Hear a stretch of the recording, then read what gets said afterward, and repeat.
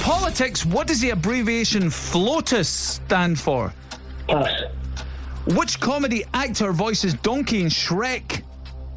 Eddie Murphy. Which US city's nickname is the city of brotherly love? Pass. Which big cat gives its name to a loaf of bread with a mottled crust?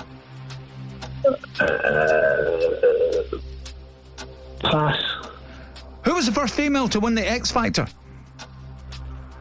Leona Lewis. Bogota is the capital of which South American country? Bogota is Bolivia. Which Cadbury's box chocolate selection features Strawberry Dream, Country Fudge, Hazel and Caramel and Golden Barrel? Pass. Susie Dent regularly appears on which Channel 4 game show? Countdown.